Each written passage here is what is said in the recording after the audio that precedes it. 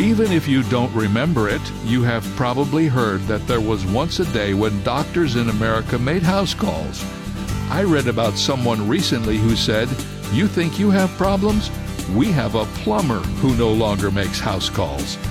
Think about how blessed we are to have water in our homes, and even hot water, and showers and bathtubs and indoor sanitation, dishwashers, and yes, even plumbers who will come and repair them when they break. These are blessings that many millions in our world do not yet enjoy. Every day we should be grateful to God from whom all our blessings flow. This is David Jeremiah encouraging you to get on the road to new life. Discover how to thank God on Route 66. Route 66, driving the word home. Log on to Route66Life.com and get your roadmap for life.